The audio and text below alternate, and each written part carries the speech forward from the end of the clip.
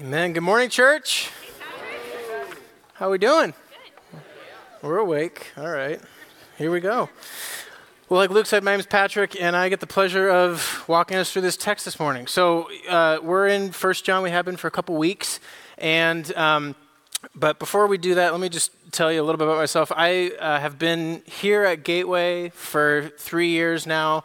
I came on during the pandemic, which literally my first day in the office was April 1st, which was the first day the office is closed. So it was great, and I met everybody digitally, and then for the next 6 months, awkwardly had to reintroduce myself in person. So, but I've been doing this job for 3 years now, and it's been great. I'm married. My wife, Lynn, and I have been married for 5 years, and one thing, so we are experts, by the way. If you have any questions, we'll be answering them afterwards. But one thing that's interesting that I've noticed with marriage is that if you are doing it right, again, because we're experts, if you're doing it right, if you're actually intentionally pursuing each other purposefully, you begin to become more like your spouse in certain ways.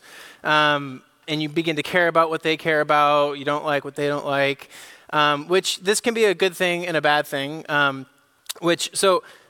give you an example. So, for example, I can now fluently quote shows like Gilmore Girls and Gossip Girl. And which is a good thing, by the way. And these are excellent shows. I actually have an opinion about them now, and I can actually, I found myself actually at summer camp. I was talking to one of the people serving with me, and she's a huge Gossip Girl fan. And I ended up actually, out quoting her. I was like, remember that one thing where, and she's like, no. I was like, oh.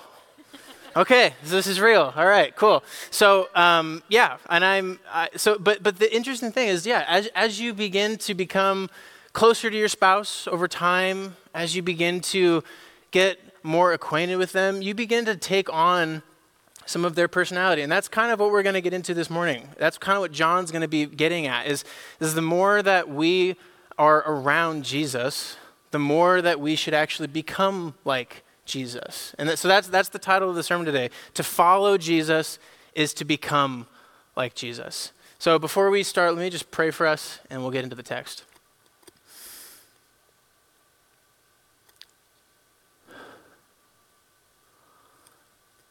Father, you have given us the gift of your Spirit. Lord, and by your Spirit, we dwell with you here and now. Lord, your presence is as real as it was when Jesus walked the earth. We can know you as well as we know Jesus when he walked this earth. So, Father, this morning, would you once again invite us into the mystery of your kingdom, the way that you work. God, would you help us to lay down our presuppositions? Would you help us to not be familiar in a way that's unhelpful?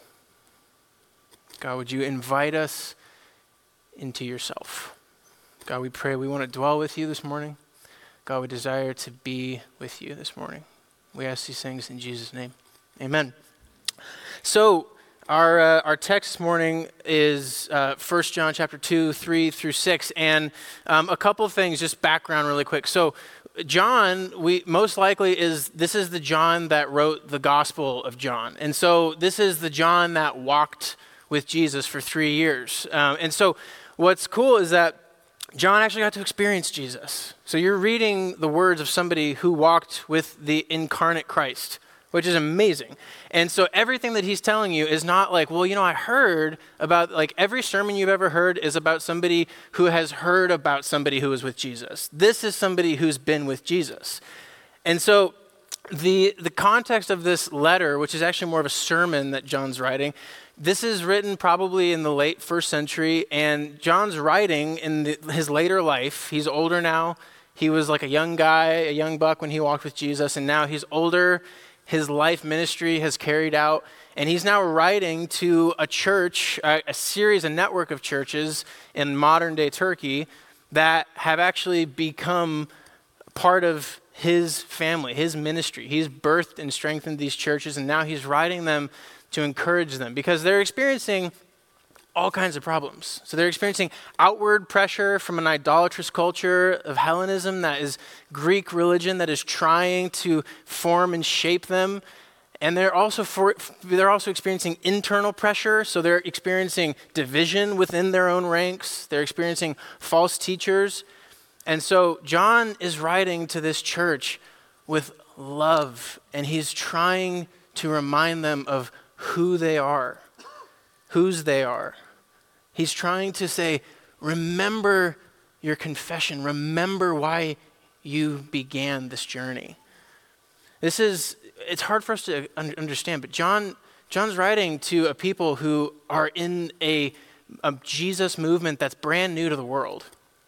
Countercultural, it's becoming persecuted by the Roman Empire. And so John is saying, my children, remember who you are. Remember the mission that you're on. Remember the kingdom of God is here and you are moving with it.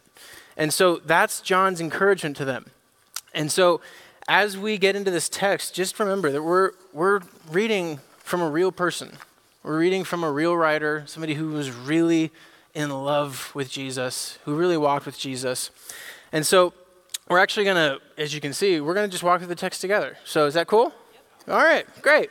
So the first thing we're going to notice, if you don't know this, biblical writers use patterns, they use repetition because this is an oral language. And so if you were going to hear this and you were going to try and key on what's the thing I'm going to remember, it's going to be through repetition. So John's no different. So he uses things like repetition and pattern to help convey his meaning. And so we have 3 sentences, but imagine if you were to go through this entire book with this slow, patient reading of his letter, you would actually begin to see this in a whole new way. So the first thing that we're going to see, let's read this together again, and let's just go slowly through, and then we'll start marking it up.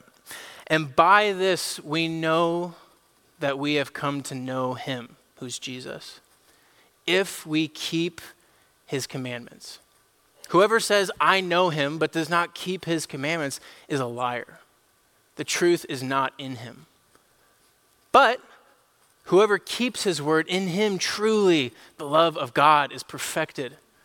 By this we may know we are in him. Whoever says he abides in him ought to walk in the same way in which he walked. So the first thing that we're going to point out today, first word that we're going to notice is the word know. And by this we've know that we've come to know him if we keep his commandments. Whoever says I know him but does not keep his commandments is a liar, the truth not in him. But whoever keeps his word, in him truly the love of God is perfected. By this we may know that we are in him.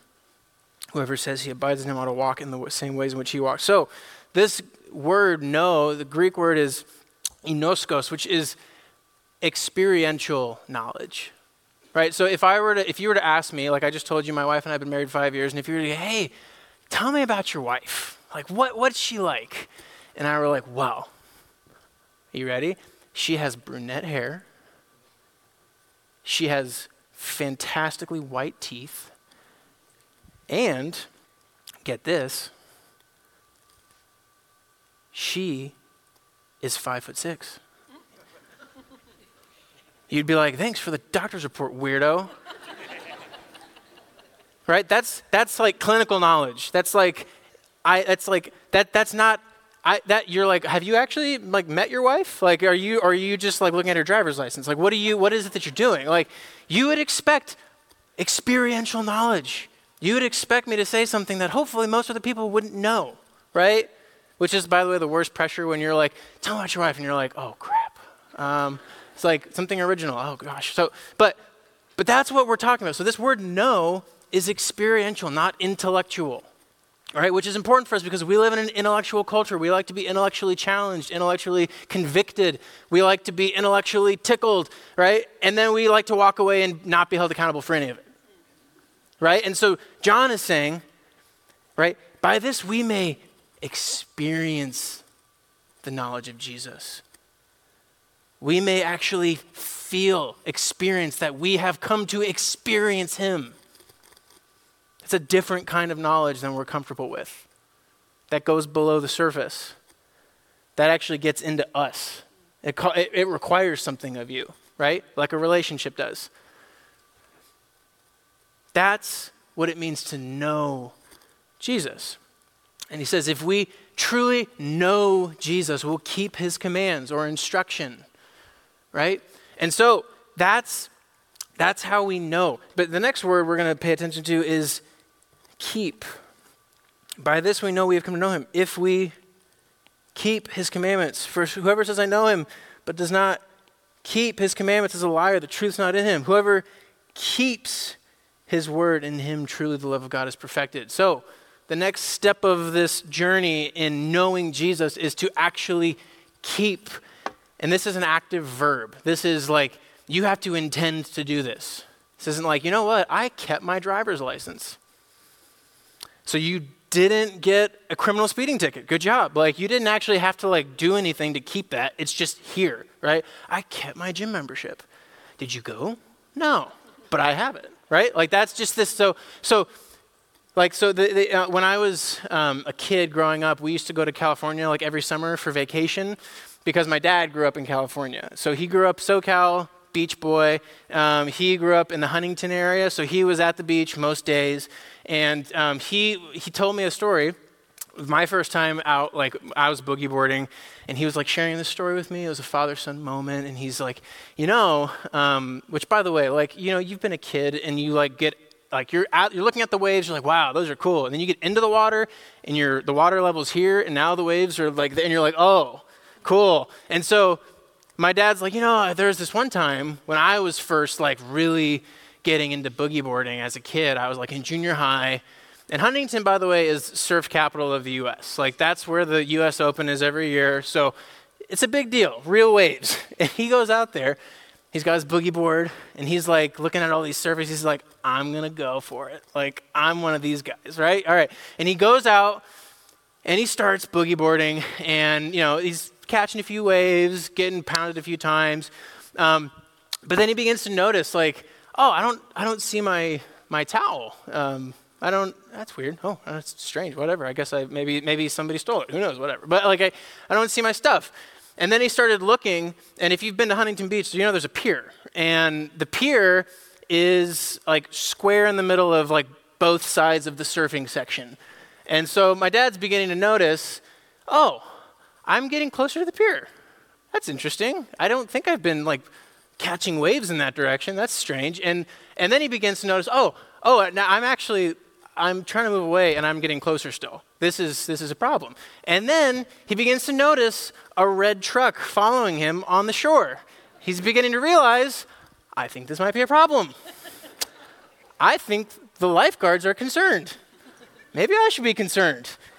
And then he starts trying to fight and he's realizing this current is really strong and I'm actually not making any progress. And he gets to the point where he is now under the pier, which if you've ever been to Huntington Beach, or probably any beach with a pier, you know that these piers, the pylons are coated in barnacles, which will literally rip you to shreds if you get up into them. So he is now under the pier getting sloshed into the pylons over and over and over and beginning to bleed and beginning to think, this is it. This is how I die. This is great. Cool. First time I try, I'm dead. Great. And then he notices, which you would think would be like this moment of like deliverance. He notices, he sees like just, in the like the cinematic view, the blur, he sees this like little pair of legs come off the pier. And this lifeguard swims up to him, which I'm imagining was probably like this really handsome, ripped guy.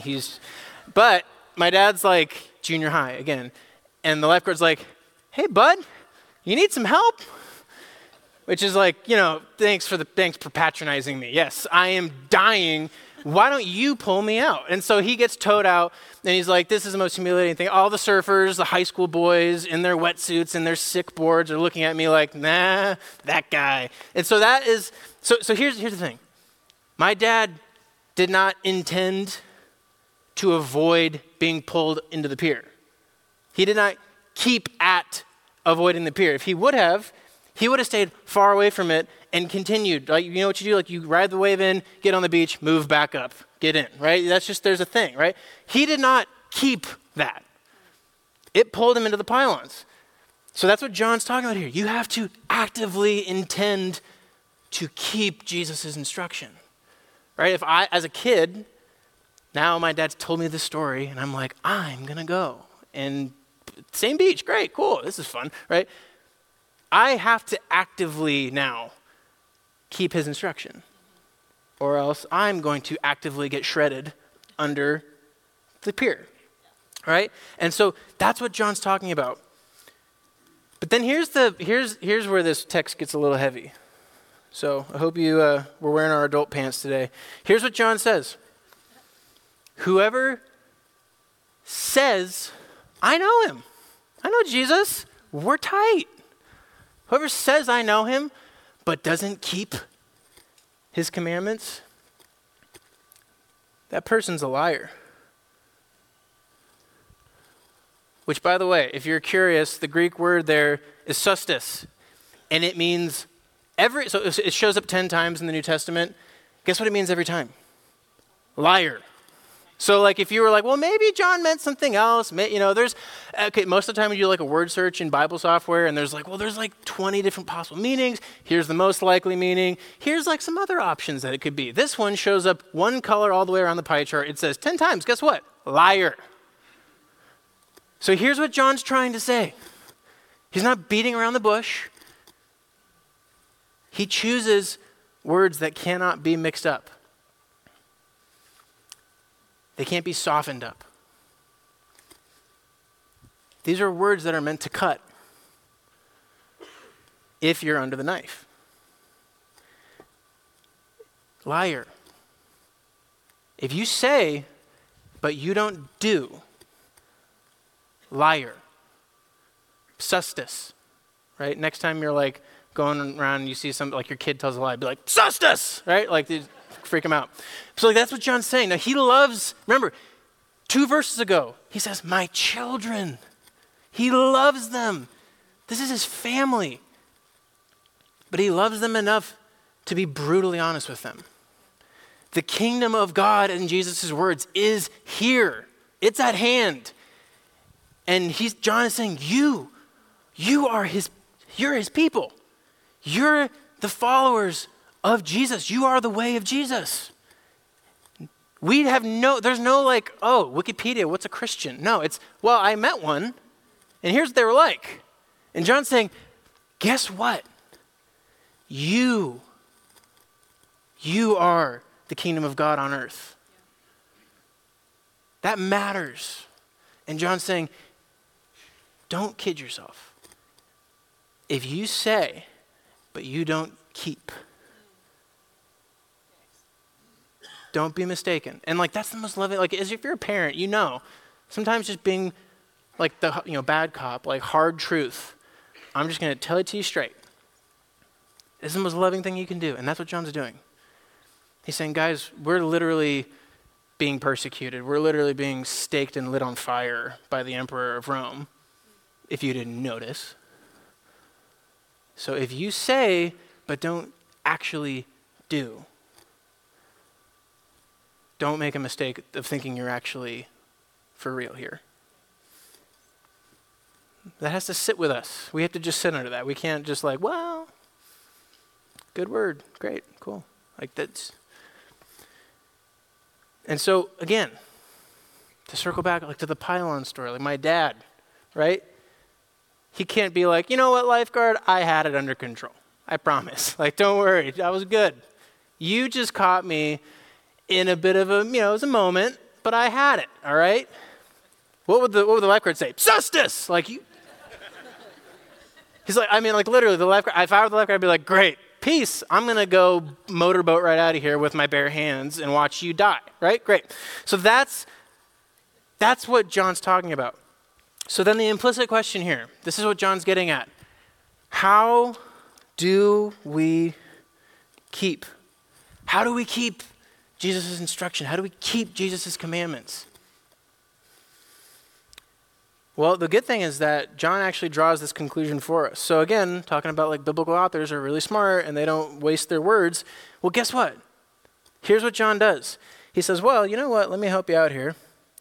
This first part, I'm going to present my argument to you, walk you through it a bit. But in case you're not clear, let me just help you out. How do you keep Jesus' commandments? There you go. Right, that's the beauty, again, like when you actually read biblical authors closely, slowly, you begin to realize, oh, hey, they actually like connected the dots for you. How do you keep Jesus' commandments? You walk as he walked. Which again is a big ask for some of us. Most of us, all of us, right? Like this means becoming like Jesus to the point that when people experience us, they experience Jesus himself. Like that if you were to walk up to somebody, it'd be as if Jesus was walking up to them. Dallas Willard was spoken about as somebody who genuinely believed that if you just asked, Jesus would walk right up to you. That you could actually know him. That's what John's inviting us into. When I was little, I would go, my dad was I'm talking about my dad a lot. It's Father's Day at work, sorry. So, but like when I was little, my dad, so he works, he's a teacher. He was also an athletic trainer at the time, and so he spent a lot of his hours at school to the point that my sister and I actually asked my mom one time, when are we going to Dad's house? And that was like, so, but I would spend a lot of time, just kind of hanging out in his wake, and just doing whatever he did. And I remember really, I was annoyed by it. Now it's endearing, but it's hindsight. So, but when I was walking with him, every person and their mother would literally go, you look just like your dad. I was like, cool. I don't know what to say about that. Like, I didn't do that. Like, sorry. And then now, like, people are, it's like, is it a compliment or not? I don't know. But when people say that now, I'm like, no, I'm actually like, that's endearing. That's sweet. They're like, man, like, I look at pictures of my dad when he was my age, and I'm like, oh, okay, they weren't lying. They were for real. All right? But that's what John's getting at. He's saying, so you should walk with Jesus to the point that people just go, hey, you're just like Jesus, right? And here's what John's getting at. This is our main point. Again, this is the title of today's sermon. To follow Jesus, which is what I think most of us would say we're doing, to follow Jesus is to become like Jesus. To follow Jesus is to actually become transformed into the image of Jesus himself. Which, by the way, I know we have fancy church words like sanctification, and we're like, Spirit's got it, bro. Guess what? Read the Gospels. That's not how it works, right? Jesus did not say, all right, I'm going to leave. You're pretty much off the hook. I'm sending the Spirit, so just like kick back. It's going to be good, right? No, he said, follow me. The Spirit was there the whole time, and yet Jesus still said, follow. Keep, walk with me. And so, how do we actually do that? How do we actually become like Jesus? Well, the good news for us is that John spent 3 years following Jesus as one of his students. Jesus was a first century rabbi. And so rabbis would invite their students in. They would say, all right, start by just watching me. Right? Show up to my house. Jesus didn't have one, but show up to my house early in the morning and just walk with me. Just watch what I do. Right? And then the next step, you say, all right, now you've seen what I do, now join me in it. Right? Like now start, helping out, right?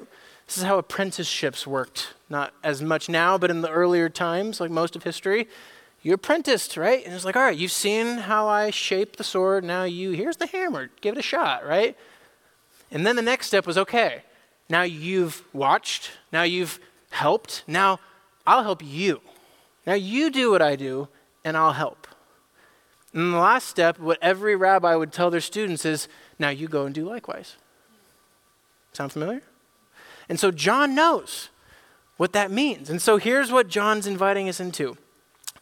He's inviting us to actually become students of Rabbi Yeshua, Jesus, just like he was. And so, now the challenge is we're not first century Jewish itinerant people looking for a rabbi to follow, and we're not about to quit our jobs and just walk around with somebody all day.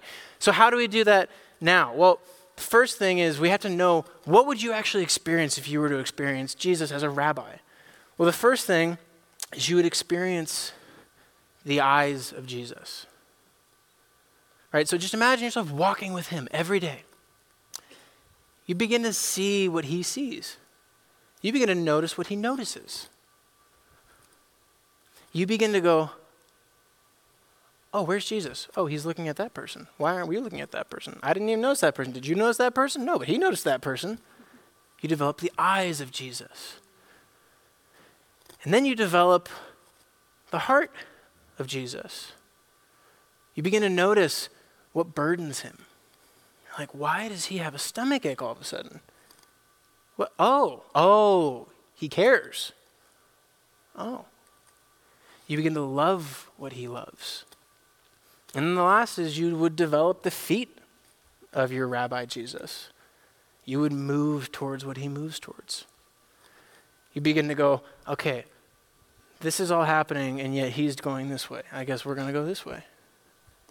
You develop the feet of Jesus. So how do we do that now? Right, that's the so what. How do we actually, you're like, great, well, this isn't first century Palestine, and I'm not a Jew. So how do I do that now? There's two ways that I'm going to just give you this morning, and they're really simple. First is we have to be with Jesus. We have to have proximity to Jesus. We have to know him experientially. So how do you do that? Well, first, you spend time with him. You meditate slowly on his word, right? Not emptying your mind, but filling it and saturating it, right? Like the psalmist in Psalm 1 says, I meditate on your word day and night like a tree planted by streams of living water.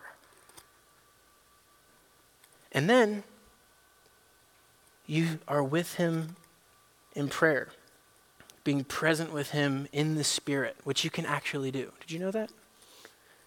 You can actually just be with Jesus. Brother Lawrence, he was a cook in a 15th century monastery he was actually more famous than anybody doing anything like serious in the monastery. He was the cook, and everyone was like, this guy knows what's up. He called it practicing the presence of God. Getting to the point where you're just always mindful of the presence of God with you everywhere you go. And then when you realize that you've strayed, you just come right back. Paul called it praying without ceasing in Thessalonians. Right? That's what we're being invited into when we are asked to be with Jesus. And then the second way that we can become like Jesus is we adapt his way of life, which is the challenge for us. Because we're like, oh, you have to do something? Oh, geez. Like that's, again, this is physical, this is real, this is embodied, this isn't just intellectual tickle match, all right? This is like, you don't just get to feel convicted, you have to actually respond, right? And so, historically, the church has identified, what are the things that Jesus actually did? Like if you just read the Gospels, what did he do? And then they've just made lists. There's no complete list, but it's been called the practices of Jesus or the spiritual disciplines. So there's some like silence and solitude, intentionally interrupting the idolatrous currents of our culture by getting alone with Jesus to be filled with living water. Or Sabbath, choosing to stop, Shabbat, and rest, shalom, amidst an anxious culture of never-ending hurry. Community, being nourished by our brothers and sisters in a culture of self-sufficiency and individualism. Worship, enthroning the King of creation in a culture that worships creation. Fasting, saying no to ourselves in a culture that doesn't know how. Generosity, looking to bless our neighbor in a culture that seeks to bless itself. serving, lowering ourselves for the sake of one another in a culture that uses and abuses one another. In confession, being vulnerable and honest in a culture built entirely upon fabricated identities and false reality. And as we regularly practice simple things like this, you can Google it, there's lists, spiritual disciplines.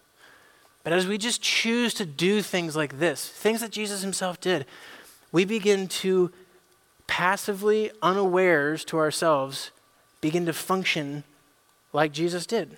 Dallas Willard said, the goal of spiritual formation is this: through practice, becoming the kind of person who naturally functions from the heart posture of Christ. Practice, right? When I was a baseball player, like Little League, the Diamondbacks were huge. They had just won a World Series, and so all my buddies and I were like, oh my gosh, we got to be like them. So my guy was Luis Gonzalez. Anybody? Gonzo? Great. So I was like, all right, I'm going to be just like Gonzo. So what did I do when I walked to the plate? Did the thing, looked at the ump. And then, if you know, I opened up my stance. Because that's what Gonzo did. I had a friend who was really into another guy named Craig Counsell. He did this thing with his bat, right? And so you see all these 10-year-olds out there who had never actually done a lick of the things that that Craig Counsell or Luis Gonzalez did in practice, right? Right, but if we had actually done the things they had done, we begin to actually start to function like they do, right? Naturally. And so that's what John's inviting us into. And so as we close, here's what John is talking. He's talking to his listeners, but he's also talking to us. And here's what he's inviting us into. He's inviting us into a lifelong journey of orienting the whole of our lives around Jesus himself, which is what Jesus is inviting us into when he says, take my yoke upon you. Right? If this seems like a much bigger commitment than coming to church, it's because it is. It's a way of life. King Jesus, our rabbi, is inviting us to walk with him here and now. Or in his words, follow me. Amen, church? Amen. Let's pray. Father, I pray you would let this text cut us where it ought. And would you let it encourage us where it ought. Lord, we ask that by your Spirit, we would truly learn what it means to walk in the easy yoke of Jesus, to truly follow the rabbi that we call friend, that we call king. We love you, Father, and would we actively participate in the life that Jesus offers here and now? We ask in Jesus' name. Amen. Amen.